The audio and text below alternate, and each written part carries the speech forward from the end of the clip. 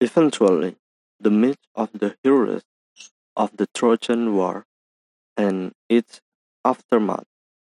became part of the oral tradition of Homer epics, the Iliad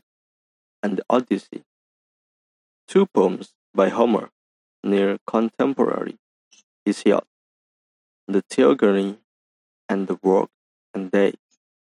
contain account of the genesis of the world, the succession of divine rule, the succession of human age, the origin of human woes, and the origin of sacrificial practice, myth, are also prospered in the Homeric hymns, in fragments